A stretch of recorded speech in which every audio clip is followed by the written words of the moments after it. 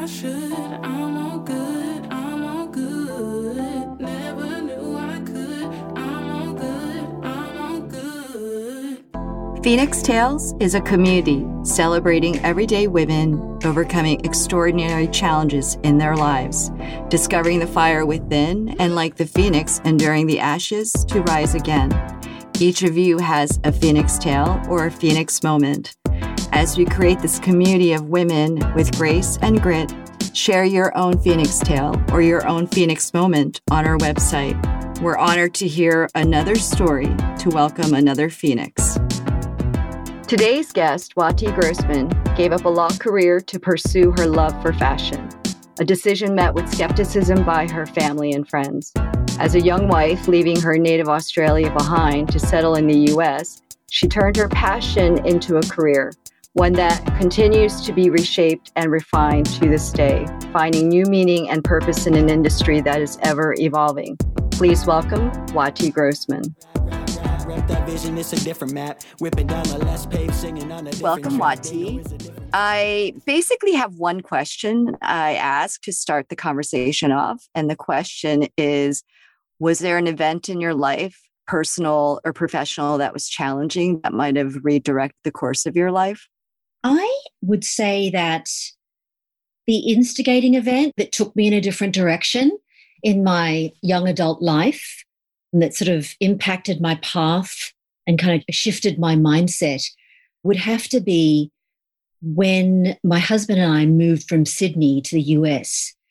We'd just gotten married and were living in Sydney and had decided basically mutually that we would have to move to the US and settle there because, you know, there was the issue of homesickness and just wanting to really start afresh. And so that was the time when I had to ask myself, what am I going to do? What will be my profession, my vocation? It was a perfect time to change direction. So you'll remember, Juliana, that in the late 80s and 90s, it wasn't common for people to change careers. So Oh, yeah. breaking free of those generational and cultural expectations in the early 90s, it might not seem like a big deal today because today lots of people are multi-hyphenates, you know, doing this and this and with that side hustle. But back in the day, we had to choose our path and we had to decide. So I did graduate from law school. I did practice as a lawyer, but I was walking away from that. I had decided that I was just going to, you know, reinvent myself. And how many years were you in the profession? I actually wasn't in the profession for long. I practiced going into my second year and I already knew that it wasn't for me. Walking away from that was a big no-no because I got skepticism and pushback from my mother, and my dad had just passed away. His death also compounded to make me realize life's too short and I need to find a different path. I need to think about what I really want to do with my life. There was a huge collective gasp from my larger family for choosing a non-traditional career path when I started talking about fashion. The external pressures from family and friends and society, you know, you should do this and you should be this, etc. When you talk about moving, and that's such a big move from Australia to the US, just so the audience understands, your husband's American. So because perhaps you also were a transnational to Australia, Yeah. Did you feel less of the bonds? We were Australian, obviously, but children of immigrants. Yeah. This idea that immigration and moving to another country is actually really scary for the average person. But if it's been modeled for you, you kind of feel like, oh, yeah, I can do that. And it really was that way for me. I mean, it was sad because my mother was still, you know, and my two sisters were still in Australia. I felt like I can do this, even though it's a real bummer to be away from them. Again, it goes back to being a child of immigrants and having that can-do mindset that, yes, you're picking up and you're going halfway across the world, but it'll be okay. So I had this, whether, you know, rightfully so or not, I just had this kind of confidence about it. But there was obviously a sadness to be away from family. So once you came to the US, how did you start the process of forging a path in this new profession of fashion? It started when I was still in Sydney, and just a lot of soul searching kind of gave me the courage to apply to FIT, the Fashion Institute of Technology in New York City. the goal was to study fashion. That's what I was applying for. And I was still a lawyer at the time, but I put together a portfolio and all the garments I designed and sewn and crossed my fingers I'd get an interview and got into the AAS degree, which is an accelerated 1-year degree, and worked on 7th Avenue for a couple of years. And then at that time, my husband got recruited out west. So after working on 7th Avenue, we moved to California. I worked for the big corporates. And so I scored a position at the Gap. And at the time in the early 90s, the Gap was doing very exciting stuff. Mm-hmm. And then after 6.5 years with the Gap, I was with Levi Strauss & Company. And then I took some time off to have our second child. And then I started my own children's line. So I had that for at least 14 years. And now I have a women's capsule collection. It certainly is a process. And you do have to start from scratch. You have to find new friends. You have to be resilient.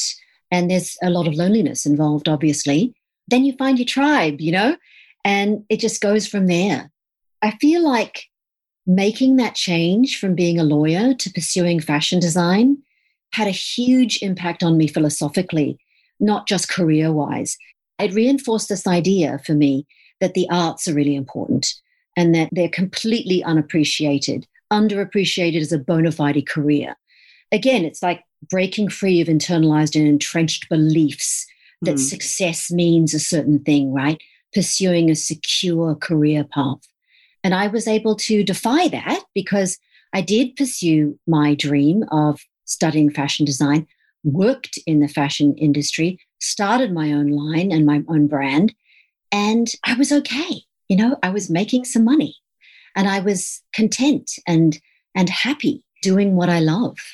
Certainly applied to like life in general and being a happy adult, but also applied to parenting. Even as an adult, I would say the same thing as to a girlfriend who was trying to figure out what her second chapter is going to be, right? After being a mum for 20 years. You need to be doing something you love. So this is going to sound kind of loaded, but do you think that it was easy for you to take such a leap because you had your husband, even if your family was questioning your decision, that you had this incredible support? Because I've met other women who I think had aspirations at one point or another in their lives and perhaps didn't feel that sense of support and never took the leap. I definitely think that I was in a fortunate position, and it's certainly privileged that it's not lost on me that if things didn't go well, that my husband could support me. But I do feel like if you're not doing something that you love, that you can try to do something on the side until it becomes something. Mm-hmm. And so obviously the practical, that we have pragmatic needs. And obviously if you're not in a position to just pursue your dreams and quit everything and just like go in a completely different direction, that you do it as a side thing first and test it out. See if it truly is something that you love, because it may not be. But so, that's a safe way to do it. And so during that process of taking the leap, did you ever have moments where you might have questioned the decision to leave your law career and embark on this incredibly different and also challenging journey? Actually, no, I didn't. I didn't look back.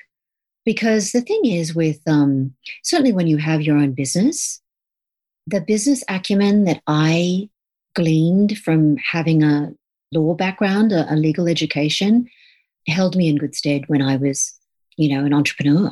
And I am an entrepreneur still, but like as a young entrepreneur, trying to figure things out and not being super familiar with the fashion industry, for example, just all the stuff that I had been exposed to as a law student and as a young lawyer just didn't go to waste.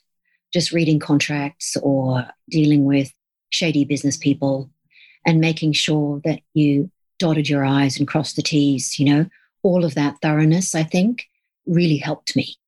I would say that it became part of my MO. It wasn't something that I was completely separate and that I left behind. It became part of who I was as a businesswoman. And the only reason I ask is that law is something that's very linear and has seeking justice and seeking what's right. And fashion is so completely opposite. I was just curious to see if there was some part of your background or family history that might have sort of created that initial spark for you to think about that as a possibility in your life. I would say, just speaking about arts generally, that you talk about seeking justice. I think that in this day and age, being an artist is being an activist for social change. Certainly what my daughter is doing in her art, it's about being a questioner and being a critic. And so your questioning and your criticisms are your work. And so if you're in conflict with the status quo, if you're questioning, then using your voice is a political choice. As the parent of artists, I want to encourage risk and innovation. And if they're vaguely interested in social justice, well, take your art in that direction too. Certainly, being a little social justice warrior, I just completely am all over that. And as watching my kids and encouraging activism, encouraging them to embrace their own identity, I think is so important. Were you also very activist in the fashion industry when you were working? I mean, maybe not so much Gap, but there is a lot of the fashion industry that can be incredibly elitist and also creates this false narrative about beauty and setting beauty standards and setting body image standards. Were there moments in your own career in that industry where you found yourself having to kind of fight some battles? Actually, no. But certainly as a fashion designer now, I'm all about sustainability. And I really feel there's a huge issue in the industry relating to the big brands getting on board and becoming more aware of the impact on climate change. Oh, yeah, waste. I mean, it's horrendous. So the fashion industry is the biggest offender in terms of pollution after the oil industry. There is just so much that needs to be done, but it's almost like the individual consumer is the person, are the kids especially, who are making change, repurposing, recycling, consuming vintage, passing on. Consuming less, perhaps, right? Exactly. Would be the ideal. That's where a lot of the change is happening. And I think that's super exciting. But definitely Levi Strauss & Company were one of the first big brands to be aware of how they affect developing nations in their manufacturing. And so we were, at that time, we were one of the few companies that cared about working conditions and exploitative labor. There was a whole Bible that we had to adhere to. So when I traveled to check on quality assurance and how production was going on certain lines, it would be also about checking out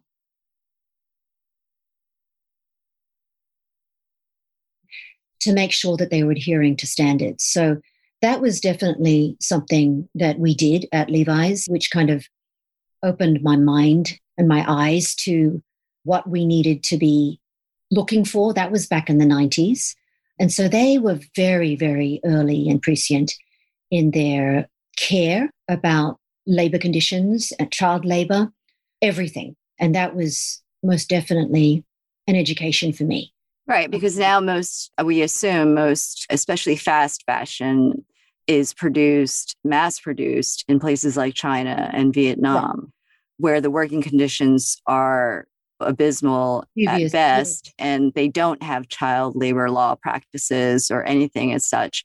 So I understand what you mean by kids and sort of changing the perspective of what fashion should be doing from a social conscious aspect. But do you think that some of the companies could be doing something a little bit more than allowing just the consumer to be the driving force behind making? Oh, absolutely. Juliana.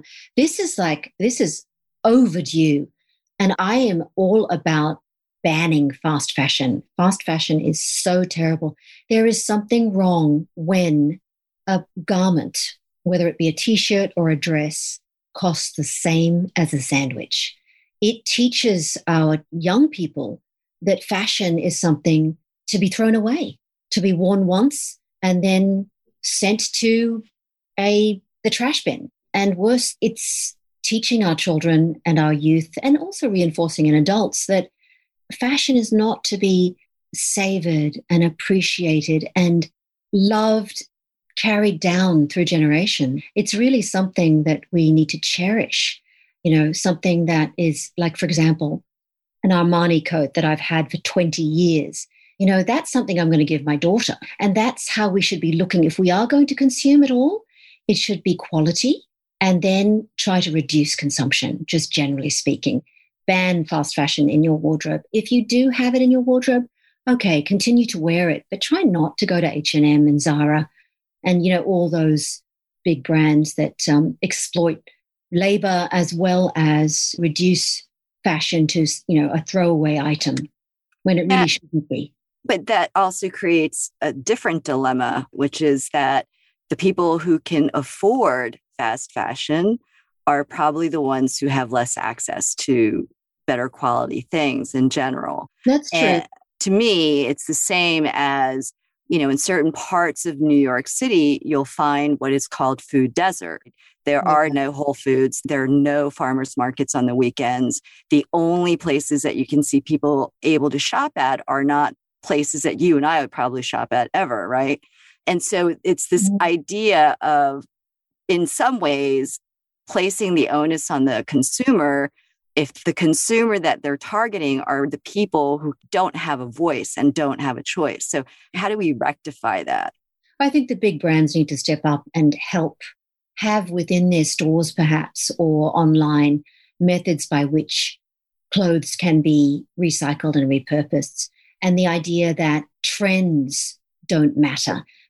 For decades, we've been taught that designed obsolescence is the way to go, that when a new iPhone comes out, we need to buy the latest one. If new colors come out and new silhouettes come out, then we have to buy the latest collection. And those trends get filtered down to all the brands at every level of fashion. And so we need to start thinking that trends are not as important, clothes are important. And so it's not about being on trend. It's about just wearing what you love and being unique and being okay with that. And I think increasingly you see that with kids using Depop and Real and the brands where you're just buying recycling, repurposed, Goodwill. I mean, I love going to Goodwill and finding Brooks Brothers shirts and amazing things for $8, where you can make something your own. I think it's so interesting because what you're saying for me raises a lot of questions about the difference between want and need. So if we're talking about clothes, you basically only need a pair of slacks and a shirt.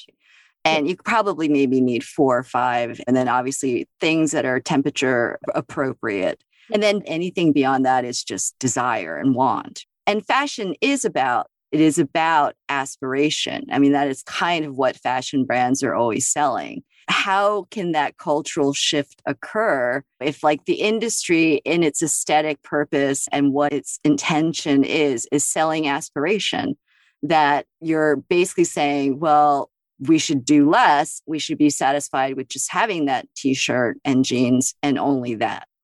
Yeah, I think that's why the idea of a capsule wardrobe is really great, like having a couple of t-shirts, a couple of great jackets, a couple of pairs of pants, leggings, great white shirt, a great darker shirt, a good overcoat is actually enough. And then incorporating things that are vintage and things that are old and maybe a few new items, maybe new shoes if you need them. This idea of borrowing and sharing is also a really neat idea.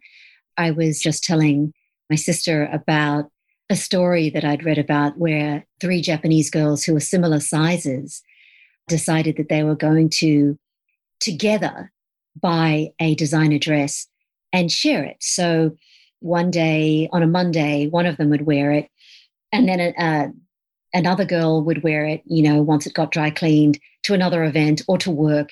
And so sharing The sharing economy, I think, is really important. The change in mindset that you talk about, that's going to take a decade or plus. It's going to take a while. And it's going to take people like Stella McCartney, big designers who are really on board with sustainable production and anti-cruelty fibers, incorporating fabrications that are not harmful to the environment. That type of thinking is going to take more of the Stella McCartneys and all of us to just basically say, we just need less. We need to pass on. We need to recycle and share with our sisters. But that goes against the philosophy of what fashion is It about, totally right? does. The fashion is about aspiration again. And so that completely goes against, sort of the ethos of the industry as a whole. It's completely contradictory. And actually, as a fashion designer myself, the compulsion in the past was for me to say, buy my clothes, buy my designs. Right now, I'm in a personal dilemma because I'm thinking, don't buy. Right. Just buy vintage or share with friends and borrow if you need something specific, but don't consume, reduce your consumption. And that's kind of like where I find myself right now. And then the industry is going through cyclical changes as well. You see all of the athleisure wear companies and even high-end designers doing athleisure wear. I've never seen so many designers designing sneakers. And it has created kind of a cascading financial effect on fashion industry as a whole. What trends do you foresee in the next 5 years? Is this going to be it? Meaning nobody's really going to be going out and buying a Carolina Herrera gown, really. That's going to become more like the French little houses where they used to do high fashion, haute couture. What do you see as a projection in 5 years of how the industry is going to respond to these changes? As I said, there will always be a place for good quality stuff that lasts for years and years and years. I wonder and predict that there's going to be a return to very special bespoke clothing and couture, but designed to last a very long time. I believe that there will be a market for that. And then coupled with this new mentality, I hope, that arrives eventually within the next 5 years, decade, where people are thinking most definitely about consuming less, but consuming quality, and then recycling, passing on, repurposing if you have to, if there's something fabulous in that you get your hands on or that's passed on to you, but it needs to be tweaked, like the armhole is too big or the hem is too long, and so you're adjusting accordingly. But it's good quality stuff that lasts a long time. With that said, and that's your hopeful projection for the industry as a whole, how do you see Wattie Grossman, the designer? How do you see yourself in 5 years' time, and knowing all of this and having sort of absorbed your own ideas about all of this? I hope that, because I've been, during the pandemic, I've been making a ton of masks. Just basically, I decided that there was a need. And then I started sewing immediately. And I couldn't go out of the house, right? At the very beginning of March of lockdown 2020, I just grabbed things from storage from the garage. And I had like stacks of Liberty of London fabric and some vintage fabric. And I pulled all of that out. And that's what I was sewing with. And so by necessity, I found myself being terribly sustainable, which was awesome. And so then there was a need. And I do feel, and I would love somehow going forward, once I stop having to make masks, is to incorporate that idea of reuse and recycled fabric, somehow incorporating that into my future designs. So it's definitely part of who I am now, and this idea of advocating for recycling and utilizing what we have as opposed to buying something that's brand new. Can you give us an example how you envision that? I'm personally curious. So does that mean if I came to you with, an old Jill Sander dress and said, like, this no longer works for me, Like, is it the idea that you could then take that Jill Sander dress that I brought to you and do something new for me with it? Possibly, yes. We talk about what you love about the garment most, and then try to preserve that. And then obviously how it hangs on the body, preserving that. And let's say it's got an amazing neckline, or it's got a beautiful armhole that has a very slimming effect and a very flattering effect. And obviously you want to preserve the best of it, right? The essence of the garment, of what the designer intended to be enjoyed by the consumer, and somehow preserve that, but update it maybe and tweak it in a way that could be just delightful. You're looking for joy and being sustainable. And so possibly that would be the way that I would incorporate my eye and my skills going forward into the future. So do you still have your capsule collection that you're selling? I do, but some of it was manufactured domestically, but some was overseas. And so again, we have to look at the carbon footprint, right? And about what I'm paying to have things shipped from overseas. And that's kind of a dilemma, really, because ideally you want to be manufacturing close to home. And so I've explored working with seamstresses locally, and then also sewing myself too. So it's very low tech, and it's the opposite of scaling. Mm-hmm. It's just making things about the hand, the personal touch, the personal eye, as opposed to making a gazillion of one thing, right? Which is what fashion design was in the 90s and decades after that until recently, where we've really become more mindful about how we consume. We're much more considered. Well, I hope that we're becoming that way, and that what you add to your wardrobe is something that you truly love, and that it's not something that you just want because it's a great color, or you quite like the way that the jacket hangs on you, but, you'll probably be passing it on or throwing it away at some point. It's not that thinking at all. And so I'm hoping that shift happens. So you have no interest in scaling or bringing a line to a bigger scale? I don't believe that is really the way that we're headed. I really don't. I feel like Depop, this is just me speaking personally, and it's just sacrilege, actually, to be honest. It's not the way a fashion designer should be thinking and talking.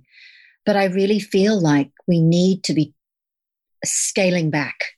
We need to be consuming less. We need to be super mindful. We need to be sharing amongst ourselves, amongst our girlfriends, and doing the Marie Kondo and cleaning out our closets. And if it doesn't spark joy, then we shouldn't. It shouldn't be part of our lives. Wait, don't get me started on Marie Kondo. It's making us take stock. Yeah. It's a reckoning in a way. It's like, okay, I just have too much junk, and I need to get rid of it, and I need to pass it on to someone who needs it, or who would love it or enjoy it. We don't need that much. At the end of the day, the fashion industry is guilty of making us want to consume more and more and more. That's the ethos of the industry. It's so terrible. It really is. We need to reject it. We can enjoy some things and consume, but in a more measured way, I believe. So even though you took this leap into doing something that you love, in hindsight at this point and kind of seeing the world as it is, if you could do certain things over again, would you do anything differently? No, because I think that fashion is my number one love. I love menswear. I love tailoring. I love sewing, hand sewing as well as machine sewing. It's something that I really embraced once I learned how to do the industrial sewing techniques, and I learned how to drape, and I learned how to make patterns at FIT. It totally was where I needed to be. And it led me to this idea of a mindset of monitoring consumption, a mindset of how we consume and what we consume. That applies not only to the physical realm, but it's also about how we consume content, for example. As parents, as individuals, we undergo a barrage of video and of media that, in some ways can be very harmful. So, as a writer, there's a lot of bad stuff that can be found in content that we consume. The movies, stories that get told or not told, the female characters who we don't get to hear about because their stories are not developed. There's so much that we need to look at with a critical eye and decide if it's something that we want or something that we don't want. Even though I'm a fashion designer, I never had fashion magazines in the house when the kids were growing up because I didn't want the magazines, the images found in the magazines to mess with, most especially my daughter's self-esteem or her sense of self. Right? So it's about being careful about how we accept things that are thrown at us and pick and choose what it is that we want in our lives. That's a great place to end, because I love that image of you're sort of thinking and talking about the future generation carrying on, and hopefully with a different consciousness and more consciousness, perhaps. So we get to the very last question, and it comes from out of nowhere, but I think it always provides a really interesting context for the listeners to get a different sense of you. So if you could find one song that might describe your life or resonate with your life, what would that song be? Donna Summer's I Will Survive. I think it's a great song, but it's a great anthem for anyone and everyone. And I feel like for me, it was definitely this idea that no matter what you throw at me, I'm going to make the best of things. I Will Survive by Donna Summer. That's lovely. Thank you so much, Wati, for doing this. You're truly an inspiration. I hope to see you doing the bespoke capsule collections where we can bring you things and you can help us to reimagine, which is kind of in the theme of what this show is about. Thank you for listening to today's episode of Phoenix Tales, a show about women overcoming challenges and, like the phoenix, to be reborn, their lives reimagined. Make sure to tune in to our next episode to hear another inspired story. I am Juliana Kim Grant. The show is edited by Podigy. Music is by Ryan Pruitt. It's like a dream, so let me never wake up. I was so hung up on myself, just like a stick in the mud. A little time, a little patience when I got tired of waiting. Then I found that gem within me sticking out of the mud. And they gon' ask me why I do it, I'ma say this because we gon' be the best on earth just like we be out in rust. Pass behind me like a book bag, hanging down a coat rag. Focused on the future, not that coulda, shoulda, would have. Feeling like I should. I'm all good. I'm all good. Never knew I could. I'm all good. If you enjoyed today's episode, please leave your comments on the platform where you get your podcasts. If you think you have a Phoenix Tale, please send us a note on our Instagram and Facebook pages. If you just want to stay connected to Phoenix Tales, once again, you can go on to our Instagram and Facebook pages to get all the latest updates.